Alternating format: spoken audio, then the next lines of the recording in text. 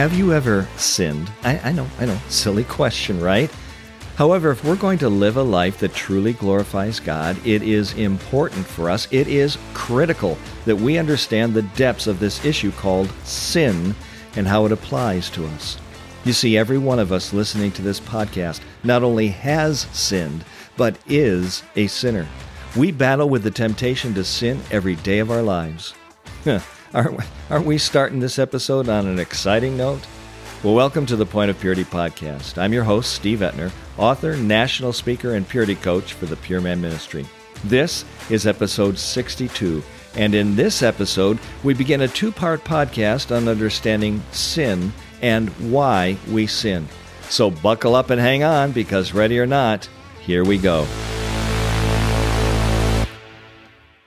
If you are a born-again believer, a follower of Christ, then you already know that before your salvation, every one of us was a sinner, destined for an eternity in the lake of fire, known in the Bible as hell. The Apostle Paul wrote in Romans chapter 5, verse 12, that just as sin entered the world through one man and death through sin, in this way death came to all men, because all have sinned. In Psalm 14, verse 3, it says, "There is no one who does good, not even one." See, David's declaring in this verse that there is not one of us, not a single individual walking planet Earth or who has ever walked this planet. Not one of us is capable of producing that which is excellent in God's eyes completely on our own. Every single time, left to ourselves, we will sin. Every time, all the time. Paul declares in Romans 3, verse 23, that all have sinned and fall short of the glory of God. Scripture is clear that the wages, the paycheck, if you will, the price that you are being paid for your sin is death, an eternal separation from God. Romans 6:23. Watch this now. To know true victory in your life, to live a godly life that truly glorifies your Heavenly Father in everything you think, say, and do, you must begin with the acknowledgement that outside of a personal relationship with Christ, your natural tendency is to sin. Okay, now I keep throwing out this word sin, but what is it? I mean, if we're going to effectively pursue godliness, and I think we need to gain a proper understanding of sin, the sin that separates us from God.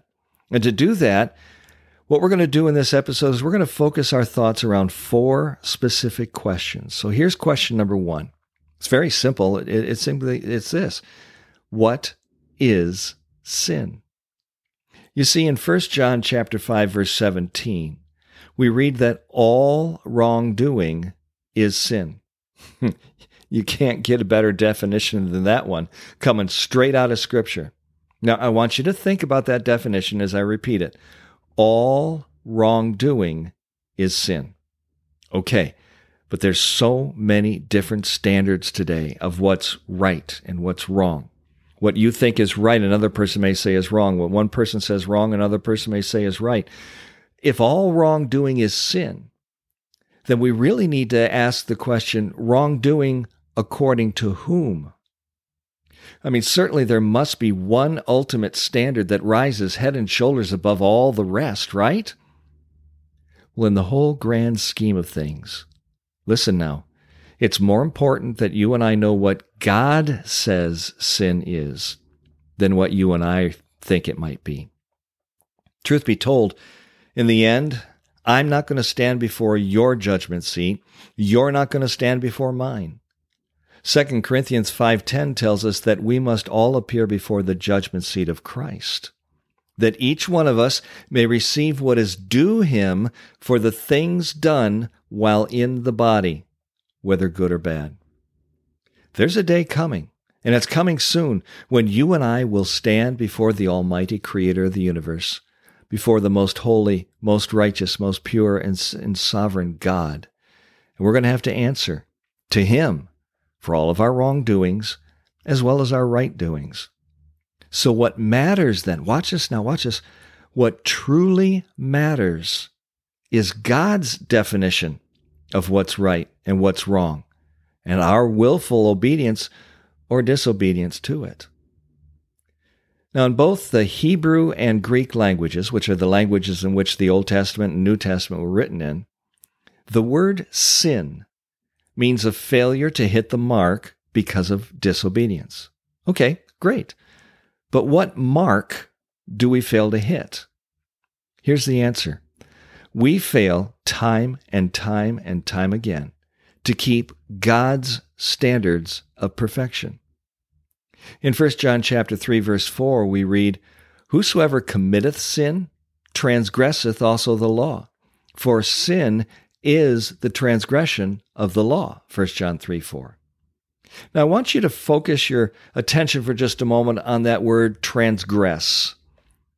You see, a transgression is a breaking or a violation of an established law. Transgressing the law is doing the opposite of what's required of you. In short, it's disobedience. It's choosing to not do what you've been told to do, or it's choosing to do what you've been told not to do.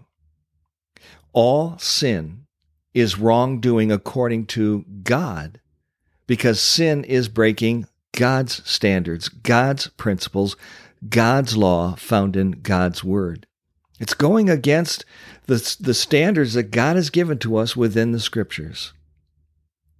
It's sin, it's wrongdoing, it's choosing to not obey God's express commands. Simply put, when you violate the principles and the standards and the commands of God's word, you are guilty of sin.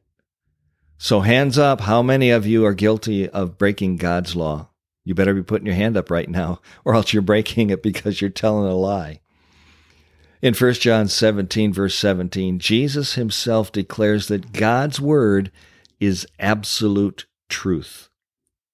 Therefore, when you do anything against, anything in opposition to God's truth, you're transgressing his law, and therefore you are sinning. An understanding of what God says sin is will help us understand what goes on in our minds when we sin. You see, sin is calling your own shots. Sin is living for King Me. Sin is going along through life as if there was no law other than your own that requires your obedience. Sin is reading God's standards. It's understanding the principles that are found in God's word and then choosing not to do what God says. Sin is in the nature of the heart. That's why God says in Jeremiah 17, verse 9, that the heart is deceitful above all things and beyond cure. It does not matter. Watch this now. It does not matter how good you may be. Trip up in just one point, no matter how small the offense, and you are guilty of breaking all of God's law. But hey, don't take my word for it. Open your Bibles and read James chapter 2, verse 10. It's right there in Scripture. I want you to ask yourself this question. What is preventing me from living a consistent godly life? The answer? Sin. In order to learn how to live a life that glorifies God, my friend, we must first learn what keeps us from accomplishing that task and what we need to do about it. We cannot understand the solution to the problem unless and until we first understand the problem itself. That's the nature of this week's episode and next week's episode as we dive into understanding sin. The whole premise of this Point of Purity podcast, starting with episode 1, going all the way through to this episode, the premise of every podcast, every episode, the whole point is this: to glorify God in our everyday living. We must first glorify Him in our every moment thinking. We will never be able to understand God's remedy for our thinking process if we don't understand the reason why we struggle so much with our thoughts. Romans 5:12 says this, "Therefore, just as sin entered the world through one man and death through sin, in this way death came to all men because all have sinned." You see, when Adam sinned in the Garden of Eden, back in the book of Genesis chapter 3. You and I were there. Oh, we weren't physically there, but we, through Adam's sin, inherited that original sin nature. That's why it's easier for you and I to do wrong than it is to do right. It's within our human nature. You see, before becoming a Christian, your natural tendencies were to think selfish, sinful, king-me thoughts, which always led to selfish, sinful, king-me behavior. You know, you look around you in the world today, and the world at large rejects the concept of sin. Watch this now. Because they reject sin, they have no true understanding as to why they are the way they are and why they do the things they do. They don't understand sin, so their choices sometimes, their behavior is confusing. Everything today is considered to be a lifestyle choice. Hardly anything is considered to be sin anymore. So is it any wonder that you and I struggle so much with living godly lives when the world's philosophy, the wickedness of the world around us, is permeating almost everything we see and hear, and therefore influencing what we think and how we think and what we do? Well, the second question we must consider is this. When I do sin, where does my sin, my wrongdoing, come from? I can remember, some of you who are old enough may remember right along with me, many years ago there was a famous actor that coined the phrase, "The devil made me do it." Now, it was meant to be funny and cute, and it certainly would elicit laughter, or at least canned laughter on the show. But it truly expresses, I believe it truly expresses the mindset that so many people have. The devil made me do it. Man refuses to take responsibility for his sin.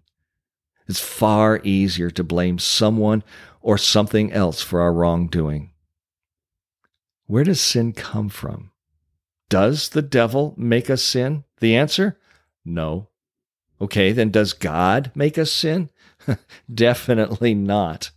You see, God is a faithful God who does no wrong. Upright and just is he, Deuteronomy 32:4. Genesis 18:25 says that God, the righteous judge of all the earth, does what is right. Job cries out in Job 34, verse 10, "Far be it from God to do evil, from the Almighty to do wrong." And in James 1:13, we see that God cannot be tempted by evil, nor does he tempt anyone. So if sin doesn't come from the devil, and it doesn't come from God, where does it come from? Well, Scripture answers that question for us in Jeremiah chapter 17, verse 9. There God says, "The heart is deceitful above all things and beyond cure." God also said, "Each of you is following the stubbornness of his evil heart instead of obeying me," Jeremiah 16:12. In other words, at the very core of our being is evil and deceit. Without Christ, it is part of who we are. Sin comes from within our own being. We are born sinners. It's part of our human nature. King David declared in Psalm 51, verse 5, "Surely I was sinful at birth, sinful from the time my mother conceived me." In Genesis 8:21, God himself declares that every inclination of man's heart is evil from his childhood. You see, my friend, it's part of our natural makeup to sin. Jesus said that it is from within, out of men's hearts, that come evil thoughts, Mark 7:21. Well, the third question we need to consider is this: who sins? Now, the answer should be fairly obvious, because we know that every one of us sins. In fact, if someone says, "Well, I don't sin," God says, "You're a liar," 1 John 1:10. But the question and the answer are still worth looking at in light of God's Word. You see, Galatians 3:22 tells us that the whole world is a prisoner of sin. In Ecclesiastes 7, verse 20, we read, "There is not a righteous man on earth who does what is right and never sins." You're probably familiar with Romans 3:23, where the Apostle Paul says, All have sinned and fallen short of the glory of God. And if you're a regular follower of our podcast, then you know that my definition of the word all. All means all, and that's all means. All have sinned and fallen short of the glory of God, Romans 3:23. So no, the devil did not make any of us do it. It's within our human nature to sin. Now, you may think, well, I'm doing okay.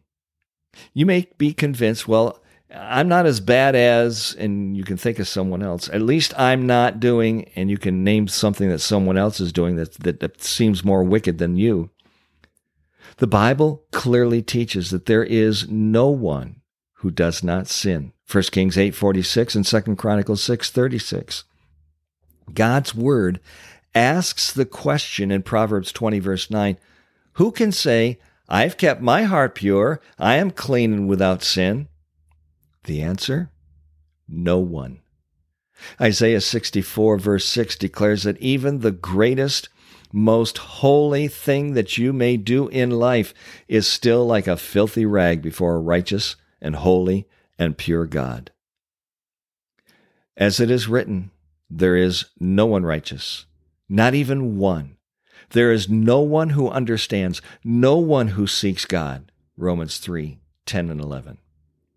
So who sins? Oh, raise your hand high, my friend, right along with me, because we all sin. So here's our fourth question to consider. Why do we give in to sin? The answer can be found in Hebrews 11:25, where we read that sin has its pleasures for a season. You see, we give in to sin simply because we enjoy it. I mean, let's face it, sin is pleasurable, as well as easy, effortless, even comfortable. For example, it can feel good to explode in anger. Two people have an adulterous relationship. Why? Because it feels good. A person may gossip or backbite. Why? To feel better about themselves. Sin has its pleasure. I think we need to pause for a moment and reflect on the fact that sin is pleasurable only for a season. Let's key in on that word season for just a moment, because you see, a season definitely refers to a period of time. Well, that explosion of anger may have felt good at the moment, but the feeling of satisfaction is short-lived when you compare it to the devastation that's left in its wake. That moment of adultery certainly has physical elation. It feels good, but it fades quickly, leaving long-lasting, painful, damaging ramifications in its wake.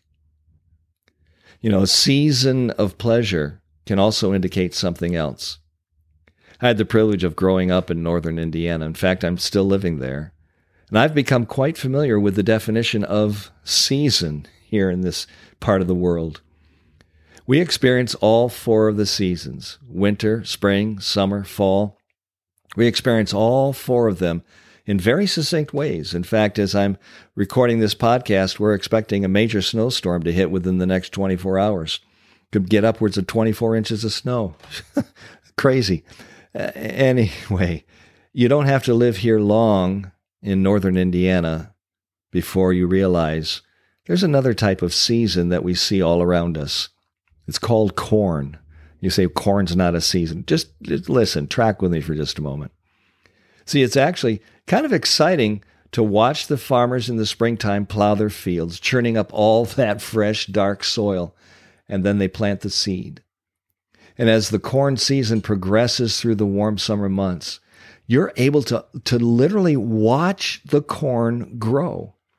Now, I've been told, I've never experienced this, but I've been told that even on a quiet summer's eve, if you listen closely enough, you can actually hear the corn grow.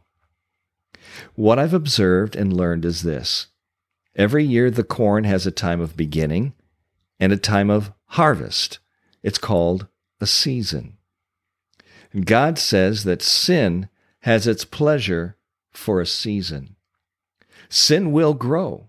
And as it's growing, it can be quite pleasurable. but it lasts for only a season, for only a short period of time. And at the end, watch this now, listen closely to me, at the end there will be a harvest. James chapter 1 verse 15 says that sin, when it is full grown, gives birth to death. Job chapter 4 verse 8, it tells us that those who plow evil and those who sow trouble will reap it. In Proverbs 22 verse 8, we read that he who sows wickedness reaps trouble. You may be familiar with the words of Galatians chapter 6 verses 7 and 8. It says, "Be not deceived, God is not mocked. Whatever a man sows, that will he also reap.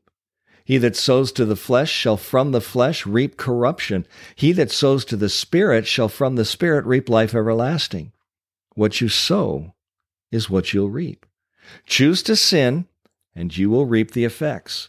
Choose to walk in the Spirit, and you will reap the rewards. Well, in next week's podcast, we're going to continue this deep dive into what is sin and why do I sin. In Romans chapter 7, verse 15, the Apostle Paul pens these words, "I do not understand what I do. For what I want to do, I don't do. But what I hate, that's what I keep on doing." Can you relate? Well, I want to encourage you to make sure you tune in next week as we continue this study. Listen, I want to thank you so much for listening to today's podcast. And if this has ministered to you, if this has blessed you, challenged you, or encouraged you, I'd like to ask you to do a couple of things. First of all, would you please let your friends know about this podcast?